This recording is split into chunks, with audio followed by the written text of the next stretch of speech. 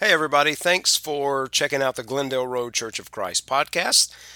You're welcome to join us anytime you're around. We are at 1101 Glendale Road in Murray, Kentucky.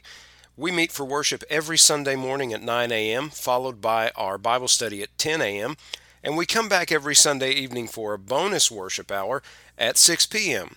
Also, every midweek on Wednesday at 7 p.m., we have a Bible study. You'd be welcome to join us. We'll be sure to save a seat for you. Now, here's this week's sermon. Scripture this morning is found in Ephesians 3, 1 through 3. For this reason I, Paul, the prisoner of Christ Jesus for you Gentiles, if indeed you have heard of the dispensation of the grace of God, which was given to me for you, how that by revelation he made known to me the mystery, as I have briefly written already. Well, God is good all the time. I want to ask you to think about what you would define success as. I was thinking about this last night, and when you set it against Jesus, there are a few things that really make me feel like my definition is a little wonky. First of all, Jesus once said that the foxes have holes and the birds of the air have nests, but the Son of Man has nowhere to lay his head. We often think that having a nice home is a mark of success, but Jesus was homeless.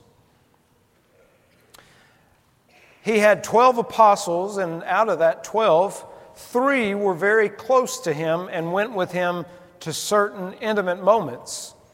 Sometimes we think a mark of success is having a whole bunch of friends, but Jesus had very few. Sometimes we think a mark of success is being regarded important in certain people's eyes. But those people in Jesus' time, they all despised him. So when you think about success and failure in terms of how the gospel operates, we have to empty our minds of the way that the world thinks, because it's totally backwards. There's a podcast that I listen to. There are many that I listen to. I don't hardly listen to the radio anymore because I get my news and I get a whole bunch of stuff out of podcasts. One of them is by a retired special ops operator. He was a Navy SEAL, and I just love listening to those guys because they've got something that's different than most regular folks, and that is a mindset. A mindset is very important. I think as Christians, we ought to have a certain mindset as well. After all, Paul said to the Romans, he said, "Don't be conformed to this world, but be transformed by the renewal of your mind." So we've got to learn to think differently than how we always have, because the world has a certain way of thinking, given the definitions of success and failure. But this podcast guy that I listen to, his name is Jocko Willink. He told a story, and I'm going to read this, and I want you just to listen, if you would, please. How do I deal with setbacks, failures, delays, defeats, or other disasters? I actually have a fairly simple way of dealing with these situations, summed up in one word: good. This is something one of my direct subordinates, one of the guys who worked for me, a guy who became one of my best friends, pointed out. He'd pull me aside with some major problem or issue that was going on, and he'd say, "Boss, we've got this thing, this situation, it's going terribly wrong." I'd look at him and I'd say, "Good." Finally, one day he was telling me about something that was going off the rails, and as soon as he finished explaining it to me, he said, "I already know what you're going to say." And I asked him, "Well, what am I going to say?" He said, "You're going to say good, because that's what you always say. When something is wrong or going bad, you just look at me and say, good." And I said, "Well, I mean it because it's how I operate." So I explained to him that when things are going bad, there's going to be some good that'll come from it. Oh, the mission got canceled? Good. We can focus on another one. Didn't get that new high-speed gear we wanted? Good. We can keep it simple. Didn't get promoted? Good. More time to get better. Didn't get funded? Good. We own more of the company. Didn't get the job you wanted? Good. Go out, gain more experience, and build a better resume. Got injured? Good. Needed a break from training. Got tapped out? Good. It's better to tap out in training than to tap out on the street. Got beat? Good. We learned. Unexpected problems? Good. We have to figure out a solution. That's it. He goes on. When things are going bad, don't get all bummed out. Don't get started. Don't get frustrated. Just look at the issue and say, good. Now, I don't mean to say something trite. I'm not going to sound like Mr. Smiley Positive guy, the guy who ignores the hard truth. That guy thinks a positive attitude will solve problems. It won't. But neither will dwelling on the problem. No. Accept reality, but focus on the solution. Take that issue, take that setback, take that problem, and turn it into something good. Go forward. And if you are part of a team, that attitude will spread throughout. And finally, if you can say the word good, then guess what? It means you're still alive. It means you're still breathing. And if you're still breathing, that means you've got some fight left in you. So get up, dust off, reload, recalibrate, re-engage, and go out on the attack. His delivery of it is a lot more inspirational than mine. I just read it. But were we to look at this, what we just read, we'd say, Paul, you're in prison. And Paul would say, good. As a matter of fact, that's what he does say in this chapter. Most of us would look at it and we would go, oh man, Paul's in prison. That's bad. But Paul explains in this chapter, as a matter of fact, no, it's not bad. It has actually worked out for the better of the spread of the gospel. So sometimes the things that we think are setbacks, the things that we think are obstacles, the things that we think have really halted our progress, God says, no, not entirely. I've got you where I want you for the reason I want you there. Let's read together Ephesians 3, verses 2 through 13. If you're using a Pew Bible, it's page 1797. Paul is going to point out that his imprisonment has served to magnify the triumph of God. Far from being defeated by the powers of this age, he's been granted a significant position to be God's messenger and to be the messenger of that plan of salvation. And so he makes God's triumph known to the defeated rulers and authorities of the present age. Chapter 3, beginning verse 2. If indeed you have heard of the dispensation of the grace of God which was given to me for you, how that by revelation he made known to me the mystery, as I have briefly written already, by which when you read you may understand my knowledge in the mystery of Christ, which in other ages wasn't made known to the sons of men, as it has now been revealed by the Spirit of his holy apostles and prophets, that the Gentiles should be fellow heirs of the same body and partakers of his promise in Christ through the gospel, of which I became a minister according to the gift of the grace of God given to me by the effective working of his power.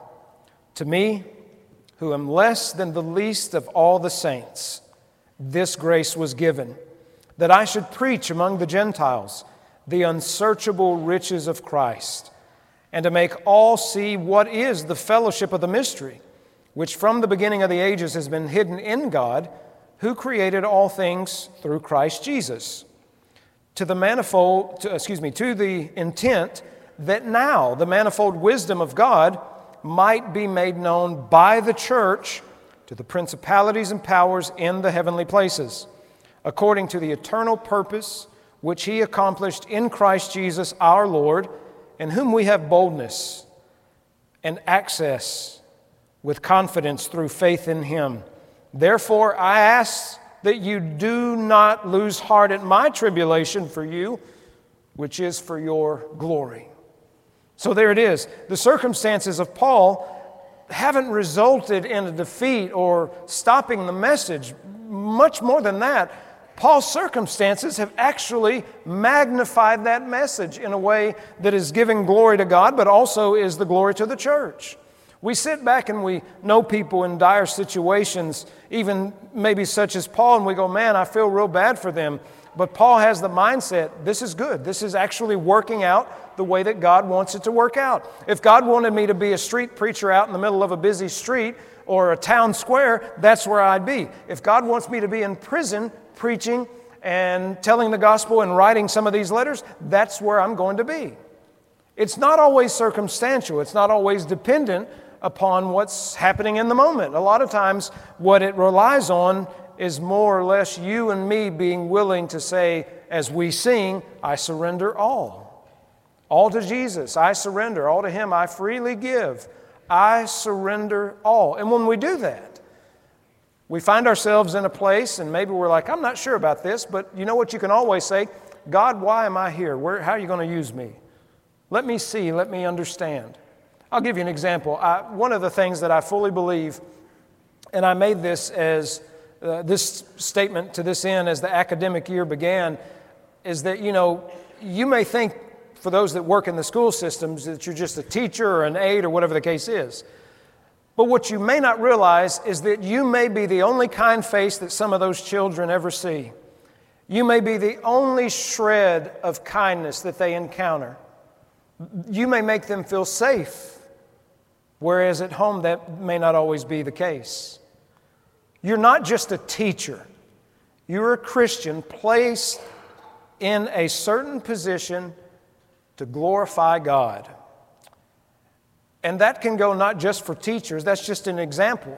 It can go for a lot of different places. If you are a Christian, God can use you if only you're willing to get out of your own way and let Him use you. And sometimes He's going to take you to places that you might not necessarily want to go. Sometimes He may get you to come out of your comfort zone. But if you're serving the Lord, that's what really matters. And so the whole notion of being a success or a failure, you have to get that out of your mind. There's a story that a U.S. senator years ago went to visit the orphanage where Mother Teresa was caring for the sick and dying children over there. And after spending a full day with her, he went to her, pulled her aside. He said, I just don't know how you do this day in and day out. These children are not going to get better. And it just seems like such a failure. Now, her reply, notwithstanding the doctrinal differences we would have, her reply was, God has not asked me to be successful. He has asked me to be faithful. You've tried to talk to somebody about the gospel and they shut you down. And you said, I failed, and you've quit. God hasn't called you to be successful. He's called you to be faithful. You've tried to be nice to someone and do something kind for them, and it wasn't well received. Obviously, that'll hurt anyone's feelings. And so you said, I'm not going to go out and be nice to anyone, go out of my way in that fashion again. You've not been called to be successful. You've called to be faithful. And on and on and on it can go. Being faithful means you just don't give up. You keep on keeping on as much as you can, to the extent that you can, to the best effort that you can. In the eyes of Saul and Israel, David wasn't fit to take on Goliath. Gideon is called in a manner similarly to Moses, but the focus of the story of Gideon is not on all his strengths, but on all his inadequacies. Paul also, in his imprisonment, regarded himself as less of the least of the saints. Yet in the seemingly unqualified, inadequate, and defeated characters, God triumphs. It's not about my success or failure or yours. It's about the triumph of God. Something else that I want to point out to you is the focus that is given to the church. You can look at these verses right along with me. Verse 6, he alludes to the body. And you go back to chapter 1, verse 23, the body is the church in that particular context. You look at verse 9, there's the mention of the fellowship. Verse 10, explicitly, there's the church. Verse 15, there's the whole family. And in verse 21, there's the mention of the church again. So I left off at verse 13. Let's finish reading this chapter. We'll start at verse 14. and will give a little bit of sense. For this reason, I bow my knees to the Father of our Lord Jesus Christ, from whom the whole family in heaven and earth is named, that He would grant you, according to the riches of His glory, to be strengthened with might through His Spirit in the inner man, that Christ may dwell in your hearts through faith, that you, being rooted and grounded in love, may be able to comprehend with all the saints what is the width and length and depth and height, to know the love of Christ which passes knowledge, that you may be filled with all the fullness of God. Now to Him who is able to do exceedingly abundantly above all that we ask or think, according to the power that works in us, to Him be glory in the church by Christ Jesus to all generations forever. The heavenly powers have ordered the present age, but it's the presence of the church in the world that makes known the wisdom of God. What is it when people drive by and they see a building like this, knowing it's a place where the church meets, and see all these cars here? You know, in essence, in a manner of speaking, we're fighting the good fight. There are all sorts of reasons that we could use and all sorts of excuses we could fall back on as to why we shouldn't be here, or that we'd rather be somewhere else.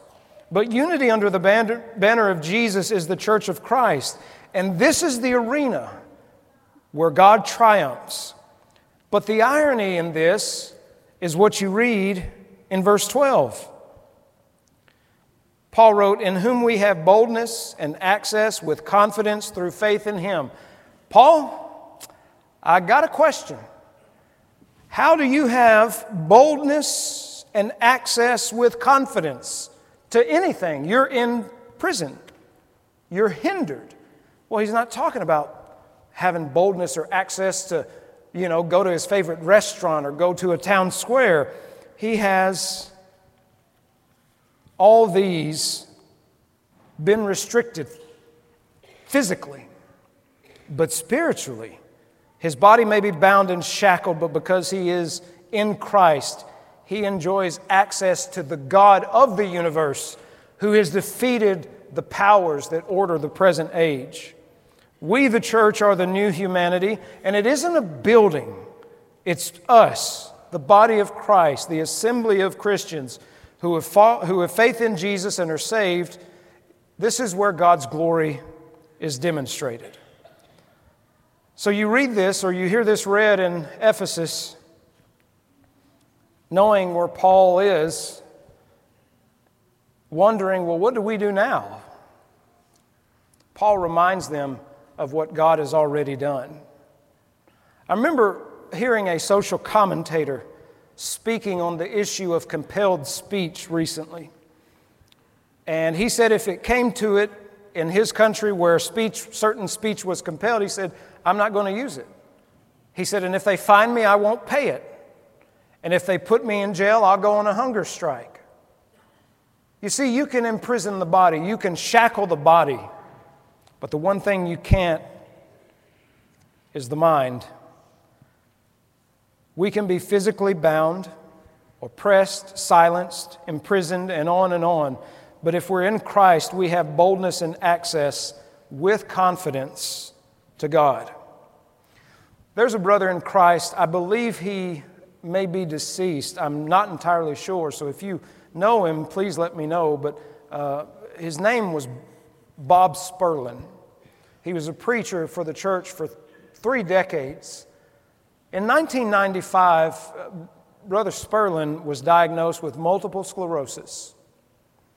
And so for a time he was, he would come and preach as he could, but he was deteriorating, so he went from being in a wheelchair to fully confined to his bed. His wife was working at the time, but Medicare and the insurance that she had through the school system wasn't sufficient to care for his medical needs. So Brother Tom Holland, who's one of my heroes, who was a good friend of Bob's, he went to him and he urged him to write a book. Now, what was interesting is that Bob could not use his hands. And so you think 95, 96 in that area, I didn't know the technology existed then, but it did. So they got him this contraption to where he spoke into the microphone and it wrote it out for him. But he wrote a book, and then Brother Tom Holland and Paul Sane, who published it, would go around encouraging people to buy it because the proceeds went to help offset any expenses they had. Now, for a man who was diagnosed with multiple sclerosis, some of you know what that's about, and you know how brutal it can be. Something else happened just a few days after he was diagnosed with MS. His daughter died in a car accident. So he's lost the use of his body. He can't earn a living for his family. He's mourning his daughter, trying to make ends meet. How would that make you feel? Where would you be? What headspace? Maybe bitter? And we can be honest, some of us would be bitter. I've seen how some of you are. You can't sit still for 2 seconds. You got to always be doing something. But what if you were trapped in a body to where you couldn't do anything? And somebody had to do it for you. Somebody had to move you, clean you, care for you. How would you feel? Defeated? The name of the book that Bob wrote, and I want to urge you, we may have a copy in the library. I want to urge you, though, if you're going through tough times, if you're facing obstacles, if you're struggling with circumstances, write this down. The author is Bob Spurlin, Spurlin. The title of his book, Don't Ever Give Up. When you know the state that he was in and you read that book, here's a man that probably has every reason to be bitter, to be sad, to be depressed, but he is writing a book telling his brothers and sisters in Christ who are going through dire circumstances, don't ever give up. He used the opportunity of his illness to take a moment and try to encourage others. He kept on keeping on. The only other selfless act, more selfless than that, was our Savior coming in the flesh. Coming in the flesh, becoming something that he wasn't, divesting himself of all the abilities and qualities of what it was to be at the right hand of the Father. He took on this. I know around here some of us have health issues, some of us have aches and pains, some are going through treatments, maybe even facing surgeries. If God called you ahead of time and said, I'm thinking about coming down in the flesh, would you really recommend it? He came as one of us, yet he was the Son of God, God in the flesh, and he selflessly lived on this earth. He served people. He gave himself up in death. And they might have looked at it and thought, this is a defeat. The Son of God was crucified. It wasn't supposed to go this way. And maybe they thought it was a defeat until that Sunday morning when those ladies, those sisters, found that empty tomb. Did you ever think for a second that the very first to ever proclaim the resurrection were women? They go back to Peter and the 12 and he is risen. And so what happens? Peter, James, John, and some of them, I love, if you read the Gospel of John, I love that he doesn't say I, he says, but the one whom the Lord loved outran Peter. Essentially, John was saying, I got there first, I beat Peter. Okay, John, thanks. We needed to know that for Bible Bowl. But they go and they say, he is not here. But then when they see him, he stays among them and is seen by over 500 people in a period of 40 days. What looked as defeat was actually God's plan all along. And they had to be transformed through the renewal of their mind to understand it. in what looks like a hopeless set of circumstances, in what looks like an utter defeat, God is triumphing. And Paul says, I in prison ask you not to take pity on me. Don't be sad for my circumstances, because God is triumphing in those circumstances. Our triumph, if we have any at all in this world, begins with us dying to self and living to God. It's not always easy. You know, one of the hardest parts, at least in my opinion, of being a Christian is repentance. Repentance, the Greek word metanoia, it means to change your mind. To change my mind to be more like the heart of God, the mind of Christ. That's probably something we all struggle with. In a certain environment, it would be very easy to be that person, but we're not always in that certain environment. We're in the world, but not to be of it. So if you catch yourself off, remember what Jesus has done, how He has triumphed, and remember how selflessly He died for us, to save us. I got to tell you, I got a call, I think it was Thursday, from Miss Patty telling me about Mr. Danny wanting to be baptized. And so we had a plan, and okay. And then Friday evening she called me. She's like, can we do it tomorrow? Absolutely. So 10:30, here we come, Mr. Danny, and he goes up, we go up and help him and get in that water. And I ask him that question, do you believe that Jesus Christ is the Son of God? I do. I'll now baptize you in the name of the Father and of the Son and of the Holy Spirit for the forgiveness of your sins. Took him down, brought him back up. He received a lot of spiritual blessings in that moment. But I'm going to tell you, I was blessed to have been there and to take part of it. Now, he's a babe in Christ, but not a babe in the world. Dare I say, he is a mature gentleman. I say that to say that it's not too late for you. It's never too late, and no one is ever too far gone to receive the mercy and the salvation that the Lord offers. And if you have not yet received that, we'd love to help you obtain it. If you are a Christian and you need to transform your mind, you need to get right with the Lord, we'll be glad to pray. I love how it's like I'm not even talking. Y'all are so predictable. But if any wishes to come forward, we'll minister you. Just come as we stand and sing.